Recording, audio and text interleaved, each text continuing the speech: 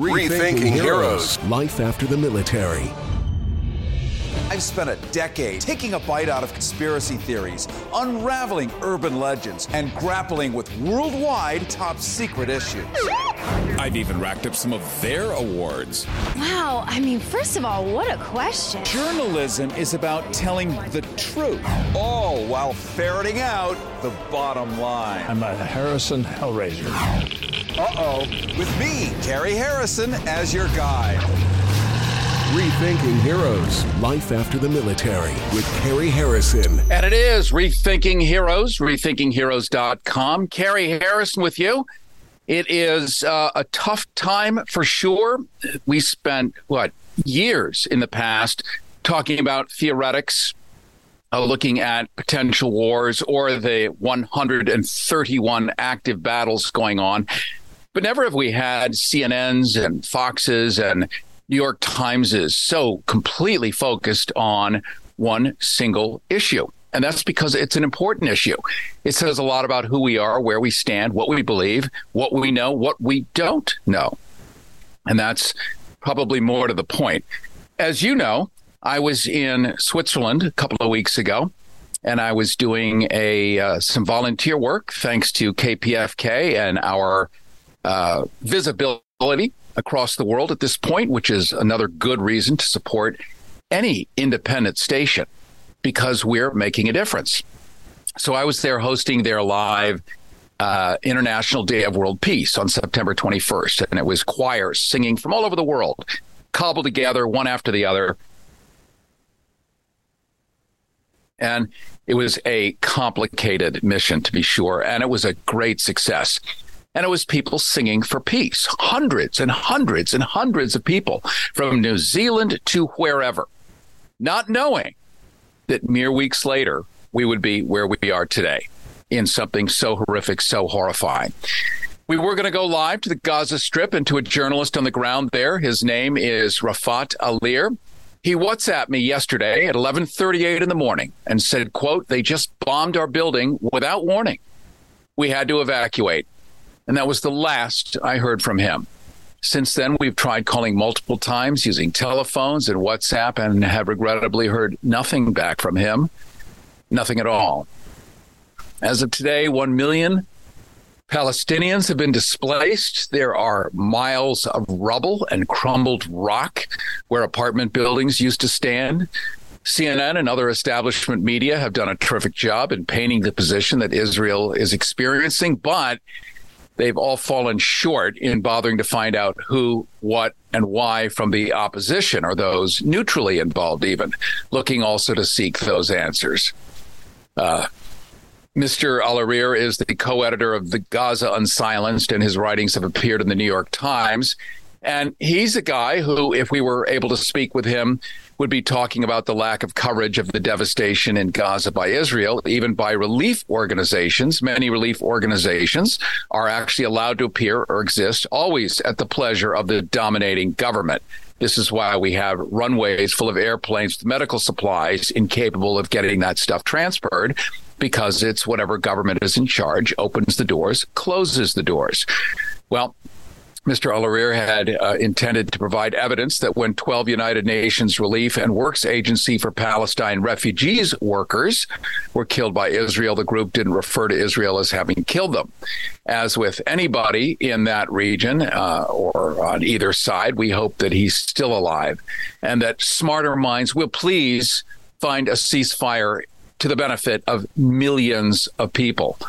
Again, as of now, our Rethinking Heroes guest reporter in the Gaza Strip is missing for 24 hours. With that in mind, we have an unusual lineup to address some of those obvious issues and offer an alternative glimpse into what is unfolding in Dante's seventh level of hell over there. We might remember the ominous post by Donald Trump on the recent Rosh Hashanah New Year holiday. And here's what he said, quote, "Just a quick reminder for liberal Jews who voted to destroy America and Israel because you believed false narratives. Let's hope you learn from your mistakes and have made better choices moving forward. Happy New Year." disaster. There's no commentary needed there. President Biden's Rosh Hashanah phone message from the White House to American rabbis included a pledge to protect Israel. Since he said this in a purely religious setting, this opens a can of worms in which the last of the Quakers in San Francisco would also anticipate a White House protection. But this is where we start to appreciate well-oiled politics. In both cases, Jewish Americans are referred to as possessing some sort of second nationality, Israeli in spirit, if you will. It would be as if the president of the United States said that all Episcopalians are pining for King Charles III, who under British law is known as the supreme governor of the Church of England. It would be, all of us pining for us, raised Episcopalian myself, pining for his direction. It would invite belly laughs and guffaws from here and sneers and snorts, because it's been over 300 years since the 13 colonies took spiritual direction from London. So what else might be at play, really? We know that civilians in that region and here in the United States are not asked to vote. They're not asked to participate in how this thing is framed, this argument is framed, the news stories are framed. Probably most people would immediately say, ceasefire, figure this thing out. But there is no way to hear the voices of most people. All we hear from are experts, military experts, defense experts, intelligence experts on the payroll of someone. Now, while the news networks are saturated with the horrors visited upon Israel, Palestinians are generally characterized as some sort of obscure barnyard animals surrounding the modern e-bikes and palm trees well out of their reach. This is the sort of attitude we might expect in Mississippi or Alabama, since we think of Israel as more of a first world, tech-savvy, sophisticated entity. Yet, we're told Israel has demanded that 1.1 million Palestinians leave their homes. Human rights lawyer Noura Erakat writes, Israel plans to flatten Gaza. She says this is beyond comprehension, and there is no irony in the name of battling, quote, barbarism. Israel, with the backing of the U.S. and most European capitals, will unleash what she calls a genocidal campaign. Powerful and strong words. The Palestinian Center for Human Rights reports the population is being urged by means of random texts to evacuate their homes. Our on-the-ground reporter, who's now missing for 24 hours, was not given such a text, even random. Just bombed and fled. This heightens fear, these random texts, these unannounced bombings, creates terror and panic among the civilian population, while warplanes hover constantly. According to the Palestinian Ministry of Health, between the 7th of October, as of 3 o'clock, 560 Palestinians were killed, 2,900 were injured, hundreds of homes been destroyed, resulting in the displacement of thousands of civilians. We now know that number is quadrupled. Water, electricity supplies continue to be cut off, and as we all know, people are now drinking out of their toilets. Does that make things better when people have to drink out of toilets? No. It just intensifies resentment. John Quigley, professor emeritus of international law at Ohio State University, says the Israeli Defense Force knows that its demand on Gazans to leave is asking them to do the impossible. This demand is effectively a statement of intent to kill in the thousands. Meanwhile, none of this is occurring in a vacuum. Hezbollah's decision to intervene may depend on developments in Gaza. People are wondering if Israel may be using this opportunity to attempt a large purging of Gaza, where approximately 2 million Palestinians reside. Hamas, in its equally hardline way, seems to want to make Israel realize that Israel can no longer act with impunity in terms of land seizures and settlement construction and the blockade of Gaza, something you've been hearing earlier all day long, as a matter of fact, here on this station. Israel says it must, quote, clean the area as if it's filled with the dirt of some undesirable others. This is quite an echo of some 80 years ago in Europe. I spent much of the summer visiting these camps, which have been hidden, buried. The German government has really opened up, thanks to younger generations, to reveal and show history as it actually came out. And much of this, if you've been to the camps, if you've actually made the effort to go see this stuff, this will affect you, what's going on, in ways different from just storytelling and a data feed on Facebook. It's real stuff, and people are devastated on both sides, to be sure. How all this shakes out is yet to be determined, right? It could be that Israel may be forced to review its methods of occupation and control. If you're going to occupy and control, you can't have those you occupy reduced to drinking water out of their toilets without thinking there's not going to be an endless insurrection. Coming up later, we're going to speak to the actual man who helped launch the first Palestinian uprising against the Israeli occupation back in 1968, an uprising famously known as the Intifada. And these voices are not featured or broadcast pretty much anywhere in the U.S. And so history to many of us has a lot of blank spots, while CNN is busy selling business class airline tickets during its thrilling war reportage. So here on Rethinking Heroes, we're going to feature the voices of the brave, the reality checkers, the eyewitnesses often purposely overlooked. Carrie Harrison here with you. This is Rethinking Heroes, rethinkingheroes.com. We're doing a special edition to offer some balance between the reportage that you see on the TV set, even here on the radio, unless you're listening to BBC, which offers a slightly different perspective. And if you're listening to Deutsche Welle, which is the German network, you're hearing an even, maybe a better perspective. Why? Because after World War II, and then we could talk about the Nuremberg trials forever and how they actually overlap with this. But the Germans are required to have effectively a neutral network that is not impeded, impaired, violated in any way by government or corporation. That was called propaganda back in World War II. So the Germans are, I mean, it's funny, we look to former Nazis as now truth tellers. Let's just say they have a more sober approach than we do here in the United States, because here you get fired. You just get fired for saying something that they can't sell a car commercial associated with, or it upsets the owner or something like that. And our free speech is such an embedded design. My ancestors who signed the Declaration of Independence against King George and helped frame the Constitution, they meant it for real. But I don't think they ever envisioned such a commercial appetite where you self-censor. You remove your own freedom of speech so that you can keep your gig or get a gig. It's always been that way throughout Earth. I mean, it's being social is like that at a cocktail party. You can't just say what you want. You won't get reinvited. But the First Amendment was really to protect the press, to be able to do its job and inform the public. And now it doesn't do its job. It purposely does not inform the public so that it can keep its job. And that's an ongoing problem. We have abundant clarity on the position of Israel from the leadership of Israel, including allies like the United States and most of Europe. It's easy to understand and assess their position and feelings toward this horrible unfolding war. And many people across the world are asking what suddenly happened that there was this sudden eruption from Palestine. Prime Minister Netanyahu says, well, we didn't want this war.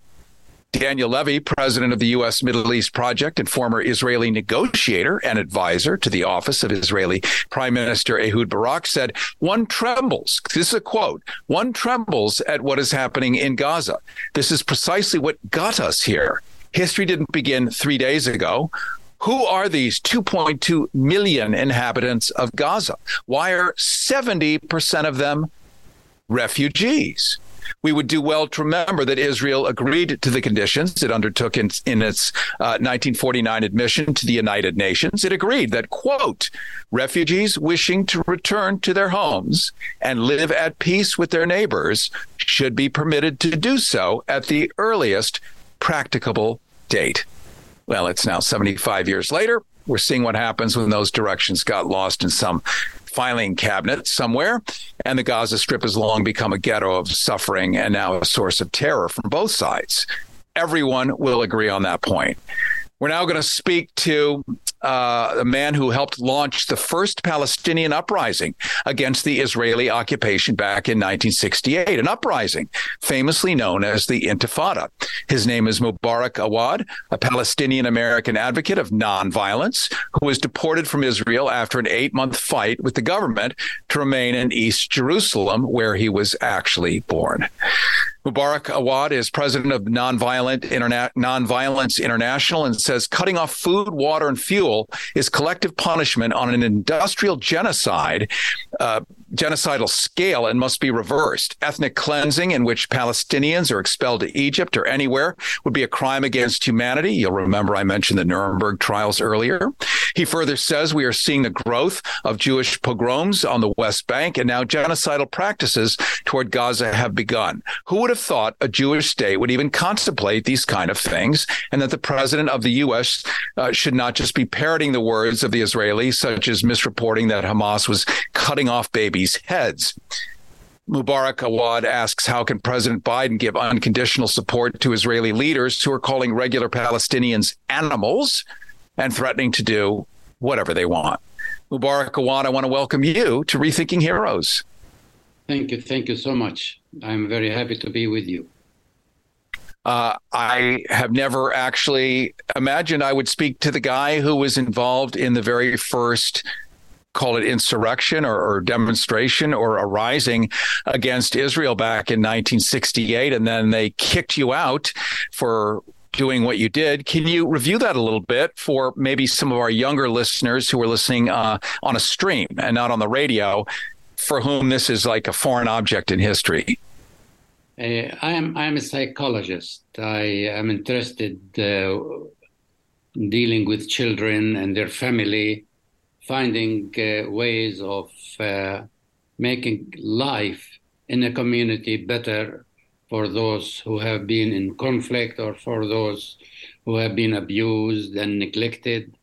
So that's after my finishing my education in the United States, I went back home and I created the Palestinian Counseling Center to work with children whose parents are in prison, or work with families and try to understand that trauma is an important part of the society which have been under occupation. And then I felt unease because people are not interested in counseling or interested in psychology. They really are interested in the whole political idea. We are under occupation and we have to get rid of this occupation. It has been going for so many years and it's not going away. And slowly, we are losing our land. We are losing our businesses. We are losing our trees. Even olive trees are being taken from us.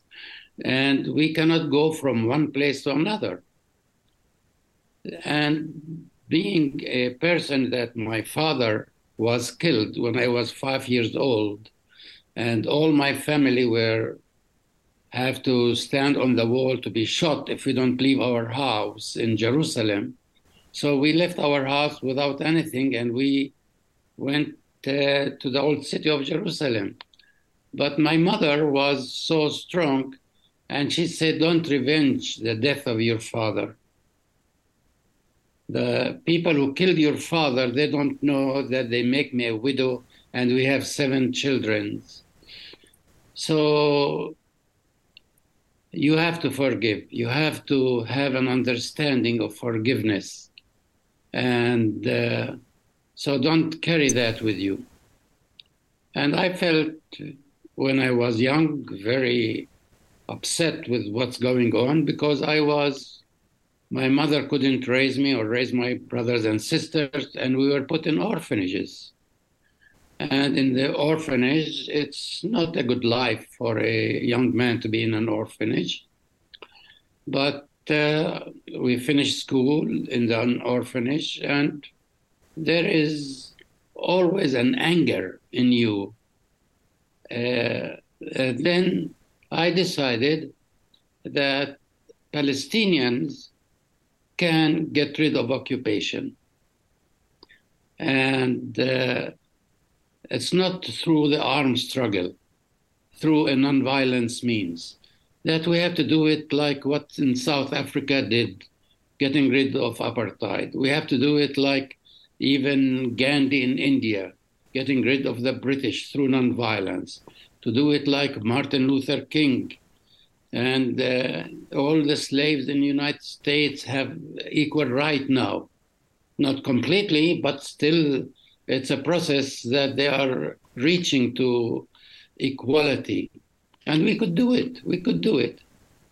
And I was able to say that we are Palestinians, we are under occupation because we choose to be under occupation. If we choose not to be under occupation, we have to resist on a daily basis. We have to make life miserable for those who occupy us. They cannot make money occupying us. And it's wrong to have people under some occupation from people came from Poland, from United States, who happen to be Jews, but they suffer a lot in Europe. And their suffering have nothing to do with us. Yet all that suffering now became on our shoulder, and they became so much into a revengeful that they feel that we as Palestinians are going to do what the Germans did to them. So they hold in their mind that now we are the enemy. And we are not the enemy. We own the land. The land were taken from us. We became refugees. And if you look at Gaza, those people in Gaza, not they are now moving from one place to another. They have been refugees from 1948. And another time now they have to move. And another time they have to move.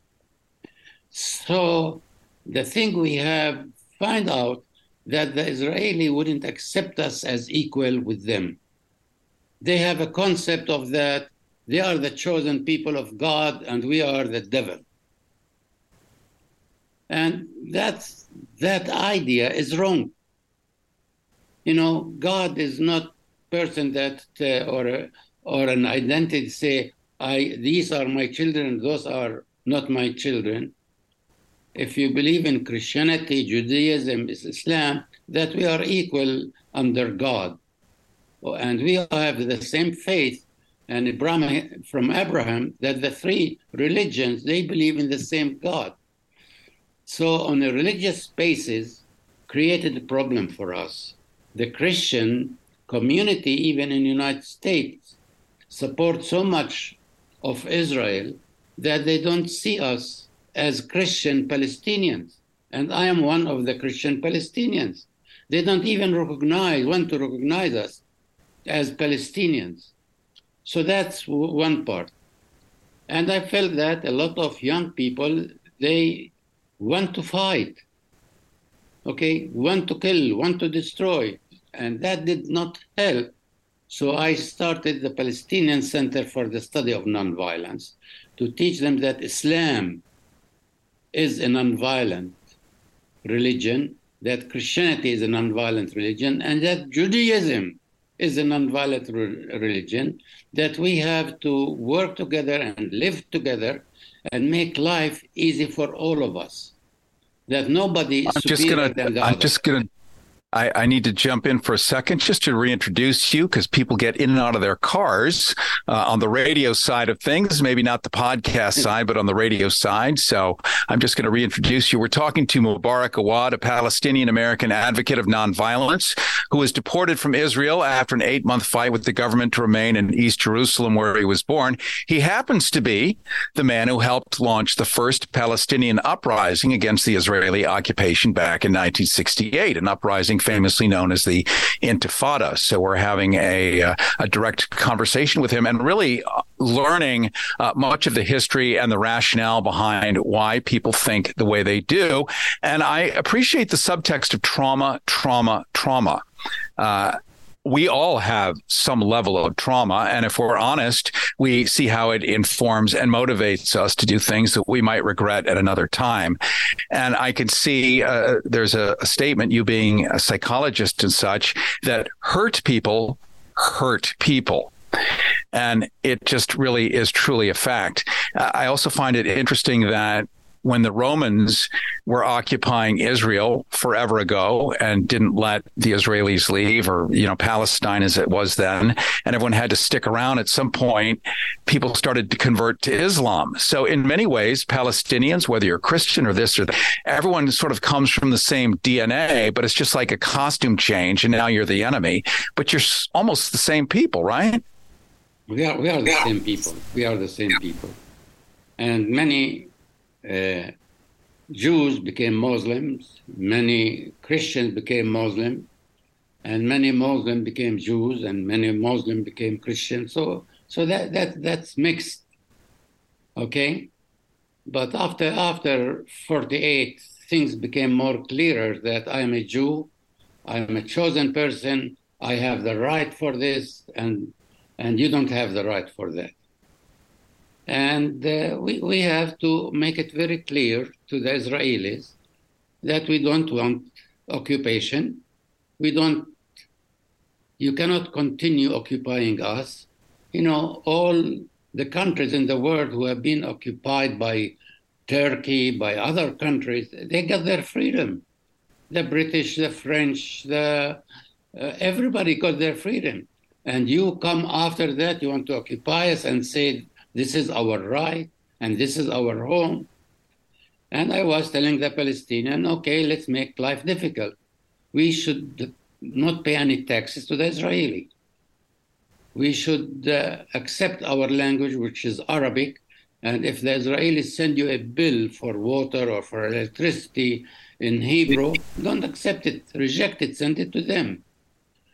And the Israelis start uprooting olive trees, uprooting all those vegetable trees so that people would not live on the lands. So we start planting olive trees all over. And we were just saying that what you are doing is wrong. And confronting not only the Israeli government, but the Israeli non-profit organization, Israeli Knesset, Israeli people in school. And we say, hey, even in a synagogue, I used to go to the synagogue and say, you cannot worship God and occupy us. There is something wrong with you if you do that. You have to let our Palestinian people go. You cannot continue just build arms and build arms and build arms and becoming so much powerful that even you sold arms to the whole world, yet you are not free if we are not free as Palestinians. And the same thing with Gaza. They could destroy Gaza. They could destroy Hamas, our Palestinians. They are not coming from somewhere for aliens. They are Palestinian, and they have a political party, which is Hamas, but not everybody in Gaza is Hamas. Like not everybody in the United States is one of the parties, Democrat or Republican. We have many parties. And Israel have many parties, yet they wouldn't accept Hamas to be a Palestinian party, okay? And people voted for Hamas, and Hamas became very clear that they want to get rid of Israelis, okay? And that was, by the way, considered one of the freest and openest elections in democracy, demonstrating true democracy when Hamas won. And that really inflamed everyone because it was the wrong winner. Yeah, and this is irony. And the irony is now with our president, George Bush, when he says that we support Ukraine. Well, but he is against Russia to take land from Ukraine. Yet, when it comes to the Palestinian and Israeli, he is for the Israeli to take land of the Palestinian, and he supports the Israelis. So in the Middle East, they don't understand that. They have difficulty to understand what kind of a president. He have two ways of thinking, and one of them is he's against occupation, he's against taking land, but he is giving money and weapons for more than 75 years to strengthen Israel, rather than to give that a lot of billions of dollars to make peace with the Palestinians, peace with the Arabs. And that's where the difficulty became very much that the Israeli felt I am too radical for them. I am opposing the Israeli concept of occupation, and they felt I am the most dangerous person in Israel. So I went to the High Court after being in prison several times, and then by the Supreme Court and by the Prime Minister, they say he should get out of the country. Because I'm nonviolence. Because I fight for my rights through nonviolence means. And that's upset a lot of people who, how come people like you, you should be there to tell the Palestinian. I met with Hamas, I met with the PLO, with Arafat, and talk about nonviolence with all of them. I wasn't afraid of speaking about nonviolence because I believe in it. I still believe that nonviolence would work between the Palestinians and the Israelis. Well, I hope it certainly plays out that way. And regrettably, we're out of time. But I hear a lot of hope in your voice, and I hear a lot of rationality and logic. And that is a soothing tonic in a whirlwind of madness. I appreciate talking to you, Mubarak Awad, Palestinian-American advocate of nonviolence, deported from Israel after an 8-month fight with the government to remain in East Jerusalem, where he happened to have been born. He's president of Nonviolence International, says cutting off food, water is collective punishment on an industrial genocidal scale.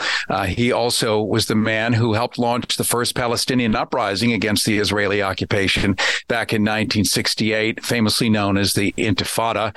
And I appreciate your laying this out for us today here on Rethinking Heroes. I will very likely ask to have you back on because this is probably not going to go away in the next week or two. And I appreciate your having spent time with us today, my friend. Thank you so much. Thank you. And we are interested in peace. The world interested in peace, and let's build peace rather than building war. Thank you. Okay, well said. And that would have been the final question. Is they say that you don't want peace, but everyone really wants peace. At the end of the day, if you take 100 people in a room and say, what do you really want? They want to have a good education for their children. They want clean water, clean air to breathe, maybe some comfort, a little Netflix, some nice food, maybe some romance, some love. That's really what they want. The rest of it, we don't ever get to vote for these kind of wars, and we don't ever get to vote for the people, the deciders, when they make those decisions. We may vote to put them in, but we're not included at that point when those decisions are made. And it's generally the ebb and flow of petrodollars, it's occupation, it's real estate grabs. It's the same old stuff we saw from Alexander the Great, just done in modern times. Listen while it's still legal. Rethinking Heroes with Carrie Harrison. RethinkingHeroes.com. If you're a diabetic, we have great news.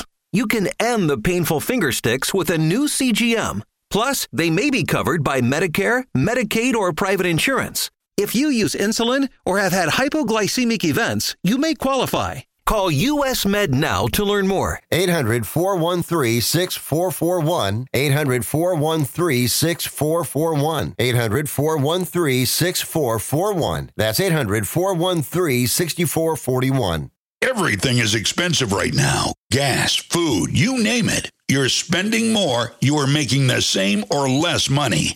So, what do? You rack up credit card debt. That's what you do. It's not your fault. It's the economy. And guess what? If you rack up too much credit card debt like some of us, you can't pay your bills. Then the credit card companies, as nice as they are, start hounding you for money. Then you start your downward spiral. A smart thing for you to do is to call the Zero Debt. They can help you consolidate all your credit card bills into one affordable payment. Millions of people have done it. It works to make you debt-free. Make this free call right now. It costs you nothing to learn more. 800-463-2913. 800-463-2913. 800-463-2913. That's 800-463-2913. Preventing truth decay. Rethinking Heroes with Carrie Harrison. RethinkingHeroes.com. So we're going to turn in just a moment. I just want to make sure that our next guest is there. Yes. Very good. We're going to turn to Aaron Kundnani, the author of What is Anti-Racism and the Muslims Are Coming. Mr. Kundnani points out the contradiction on Israel's history as a state founded by victims of racism that itself is now being observed more widely as a racist apartheid state. He argues that Israel has moved away from its liberal pretenses and is now openly engaged in actions that could be seen as a form of genocide against Palestinians. He suggests that this has led to a weakening of free speech rights for supporters of Palestine in various countries and the increase in anti-Muslim sentiment, which we have seen here on U.S. soil many times now in just the past week. There have been reports of censorship and restrictions on pro-Palestinian speech and a rise in anti-Muslim racism in various places, including here in the United States and across Europe. Sources regarding censorship include reports from The Cradle, The Guardian, Deutsche Welle, CNN, The Middle East Eye, and reports on anti-Muslim racism can be found in The Intercept and even The New York Times. I say even The New York Times because they are a champion of one side and one side only. So let me introduce now our own Kundnani, who has written for The Nation, The Guardian, The Washington Post, Vice, and The Intercept. He's former editor of the journal Race and Class and holds a PhD from London Metropolitan University. He's been a scholar in residence at the Schomburg Center for Research in Black Culture, New York Public Library.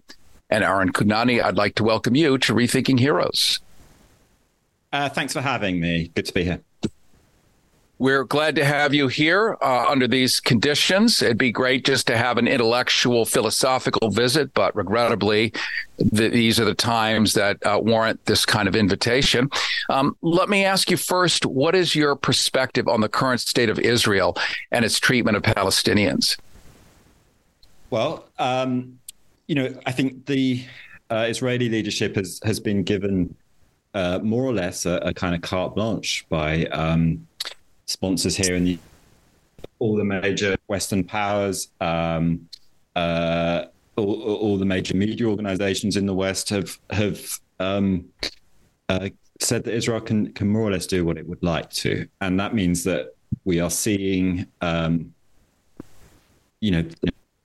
population of very large numbers of people in Gaza. I don't think Israel has a detailed plan of where it's going with this, which makes it perhaps even more terrifying. And we hope that all the protests that are going on around the world and all the shifting opinion around the world in support of the Palestinians might still provide some kind of check on what the people in Israel seem hell bent on carrying out. Aaron Kundnani, what is the context behind the Israeli prime minister seeking the arrest of journalists who, quote, harm national morale, as highlighted in Middle Eastern Eye? Yeah, well, I mean, I think the context essentially is that they're losing the argument, right? Like, I think for a long time, they could have confidence that within Israel itself and within countries like the United States that their narrative would prevail.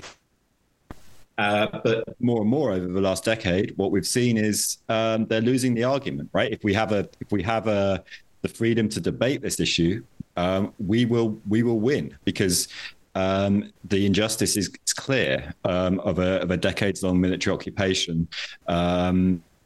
So what they're doing increasingly is relying on the coercive power of governments to silence the pro-Palestinian side of the argument because they can't win in a fair debate.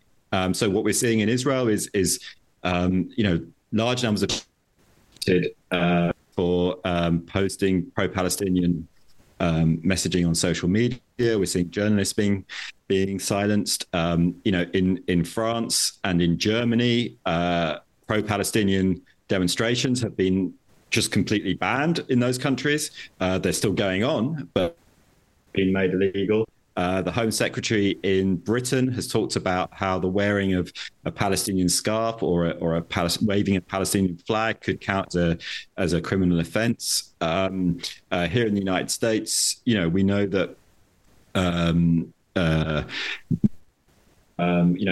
Facebook and Instagram and WhatsApp have been applying censorship to the stuff that people post on there.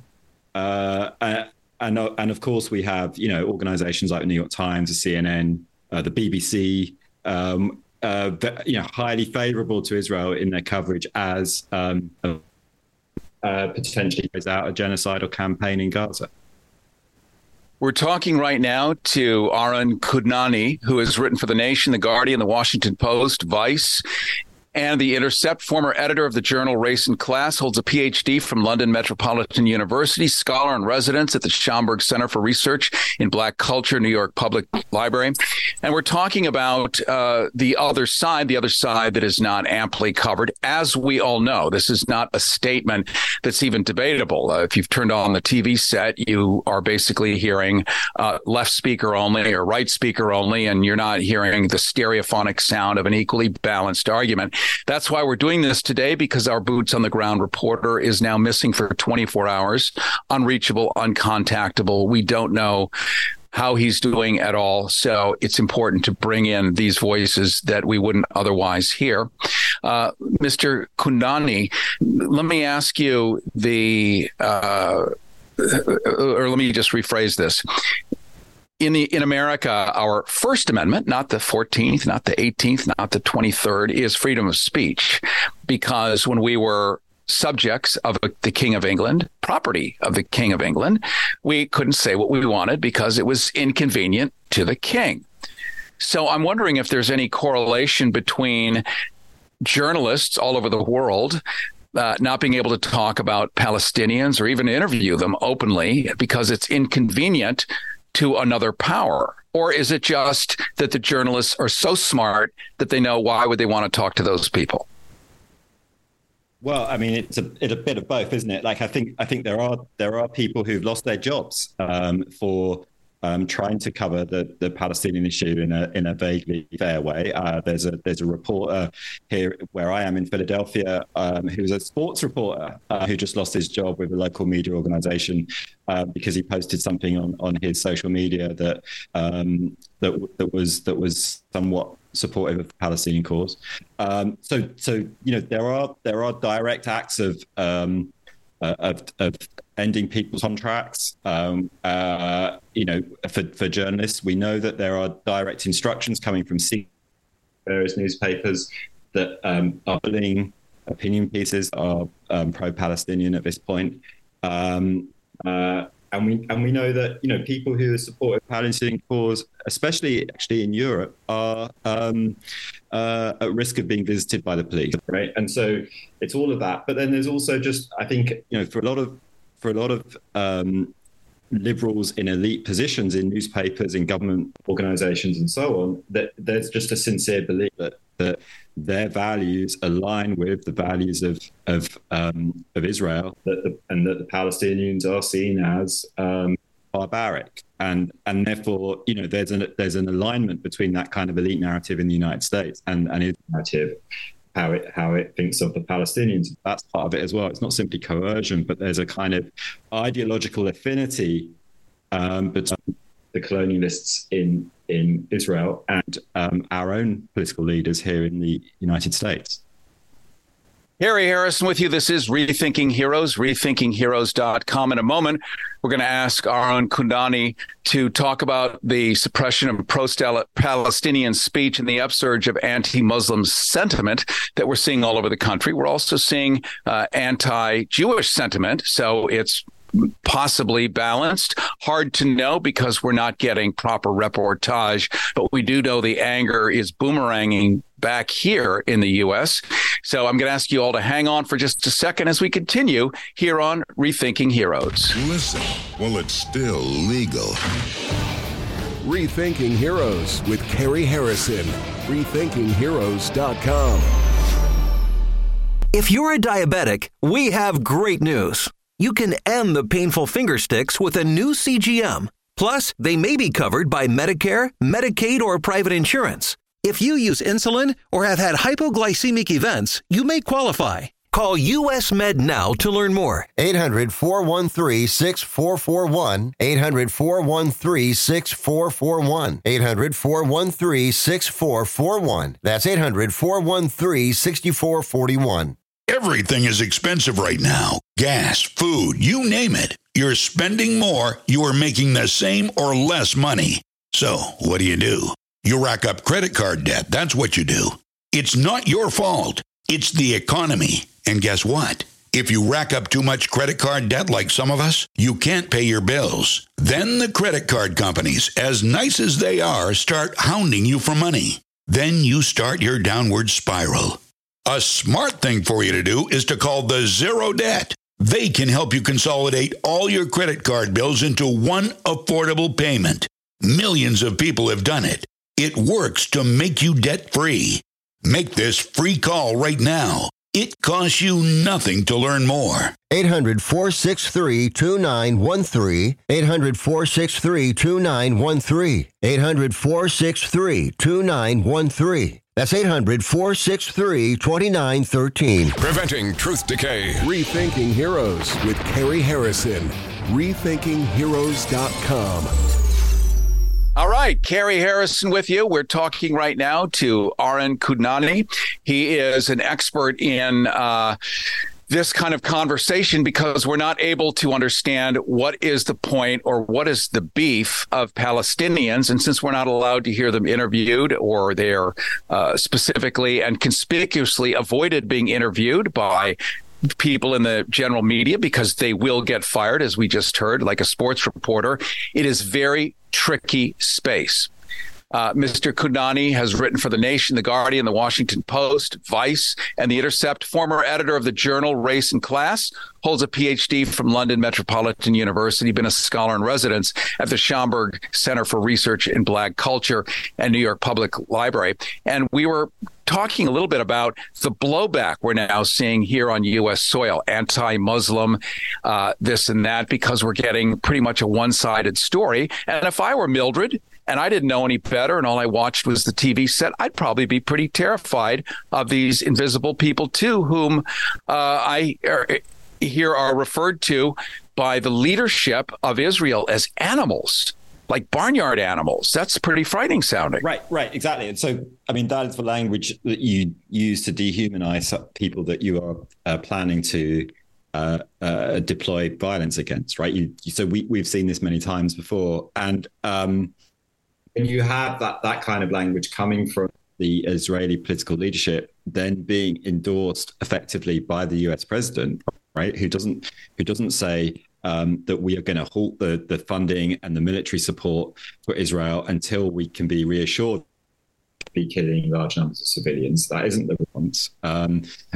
Instead of that, they give free rein. And so in that situation, it's entirely unsurprising that people in the United States then believe that there is a dangerous threat in the United States as well. Things like all kinds of things that we saw after 9/11 in the war on terror, those old kinds of Islamophobic notions. We had this notion of the day of jihad last Friday, and people have been killed, right? In acts of violence that the person who killed the 6-year-old kid in Illinois a few days ago stabbed a 6-year-old child, I think it was 15, 20 times, right? So that's not just killing someone. That is a person filled with for someone who's just actually their tenant, someone living in their own community, right? So how do we explain that? The only way to explain that is to link it to the dehumanization has been endorsed by President Biden, by all the voices on our major news organizations right now. So let's wrap up this conversation. I really appreciate your being with us right now, Arun Kundani. Let's talk about the plot of the play as you see it, from where you stand with all your research and your learned position. Why is Israel so terrifically bilious about Palestine? I mean, after all, the Balfour Declaration, 1947, 48, they went in, they were given permission to occupy, displace, and then they made an agreement at that point to allow the Palestinians that were displaced to sort of, refabricate into society and go back to where they thought they were supposed to be. It kind of never happened that way. Why are the Israelis have such an allergy against the Palestinians? Well, the Zionist project is a project that has at its core the idea of settling Jews in our, and so it's natural a violent conflict springs up between Zionist settlers and the people whose land they're trying to occupy, right? And of course, the settlements have continued right through this process, right? And the settlements, this particular developments over the last week or two has an intensity to it because it shatters the myth, right? The myth in Israel was that if they built a wall across the West Bank, and if they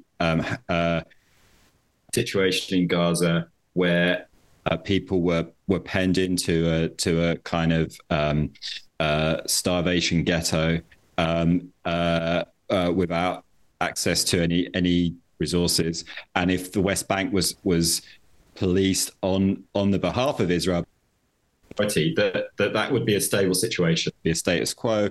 They could talk the rhetoric of some kind of long-term, distant in the future peace process, but basically that would be a stable status quo that Israel could continue like that indefinitely, and people in Israel could get on with their lives without having to worry about the Palestinians. And what's happened in the last 2 weeks is that the Palestinians have demonstrated that that they haven't been erased, and that this is not, that settlements do settle the issue. Right. And so that is why there is a rage against them for effectively confronting Israel with the inconvenient truth of their existence. And in the end, we need, if we're going to have peace, we're going to need a just settlement to that fundamental issue of whose land is this addressed, and how we're going to have people living together in a situation where everyone has equal rights in that territory of Israel and Palestine. Israel is not interested in actually engaging in that process at the moment. Well, it seems the UK and certainly the United States, which luxuriously redraws its voting districts without any problem whatsoever, redesigning the map, could redesign that map too and make it more fair so that there would be a little less upset. But you'd have to want that. And why you don't want that is really at the core of the issue here. I want to thank you very much, Arun Kundani, written for The Nation, The Guardian, Washington Post, Vice, The Intercept, former editor of the journal Race and Class, holding a PhD from London Metropolitan University, a scholar in residence at the Schomburg Center for Research in Black Culture at New York Public Library. I do want to thank you so much for joining us today here on Rethinking Heroes. Thank you so much. Coming up, we're going to go even deeper and get yet a different angle so that you are well armed with the knowledge that you crave, so that you're not sitting watching TV and wondering, oh my God. You may still say that, but you're going to have some reference points now. And all of this was sparked by simply being hopeful yesterday to set up a short interview from Gaza Strip today with a reporter.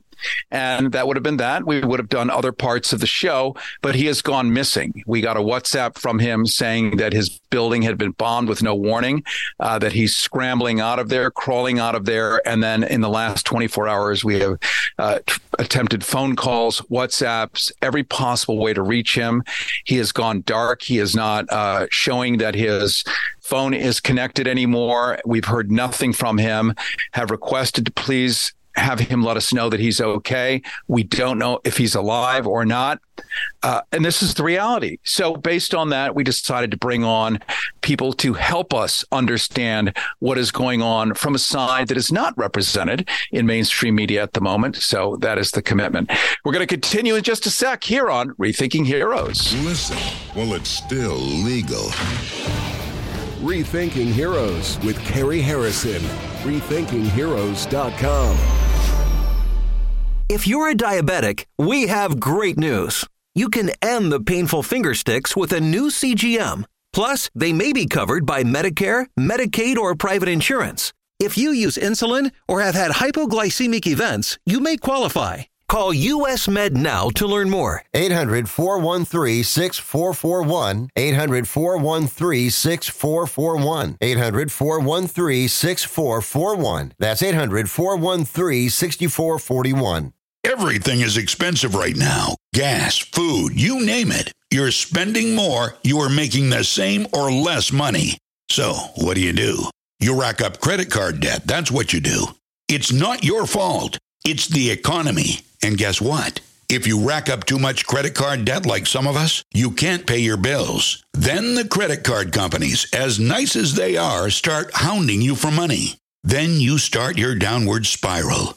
A smart thing for you to do is to call the Zero Debt. They can help you consolidate all your credit card bills into one affordable payment. Millions of people have done it. It works to make you debt-free. Make this free call right now. It costs you nothing to learn more. 800-463-2913. 800-463-2913. 800-463-2913. That's 800-463-2913. Preventing truth decay. Rethinking Heroes with Carrie Harrison. RethinkingHeroes.com. Are you paying too much for term life insurance? There's a tremendous price war among the major term life companies. Rates have dropped dramatically in the past 2 years. For example, a man age 45 non-tobacco user, $1 million of coverage is only $75 per month, level for the next 10 years. Or a man age 50 non-tobacco user can buy $500,000 of coverage for a monthly premium of only $110, guaranteed not to change for the next 20 years. That's right, level rates for 20 years. And if you're a smoker, we have great rates for you as well. At the Term Lifeline, we specialize in policies of $500,000 and above. So if you're looking for new or replacement term life insurance, call right now for a free quote. Rates and availability may vary by state. Sample rate quotes are based on preferred non-tobacco underwriting exam required to qualify. 855-525-7448. 855-525-7448. 855-525-7448. That's 855-525-7448. How would you like to get high-speed internet for your home for less than $2 a day? That's right. For about $50 a month, you'll get lightning fast internet. Are you paying less than $50 a month right now for your internet? Then call Whole Home Connect right now for blazing fast internet at $50 a month with no price increases, no hidden fees, no contracts, no upfront costs, no equipment fees. It's a great deal. And guess what? You can try it for 15 days. If you don't like it, you get your money back. But you're gonna love it, and you're gonna love the price. Internet for your home for $50 a month. That's less than $2 a day. Plus, no contracts, no upfront costs, no equipment fees, and our 15-day guarantee. Call now. 800-846-2124. 800-846-2124. 800-846-2124. That's 800-846-2124. Rethinking Heroes with Carrie Harrison. Life after the military. RethinkingHeroes.com. Copyright Audiences United, LLC. All rights reserved.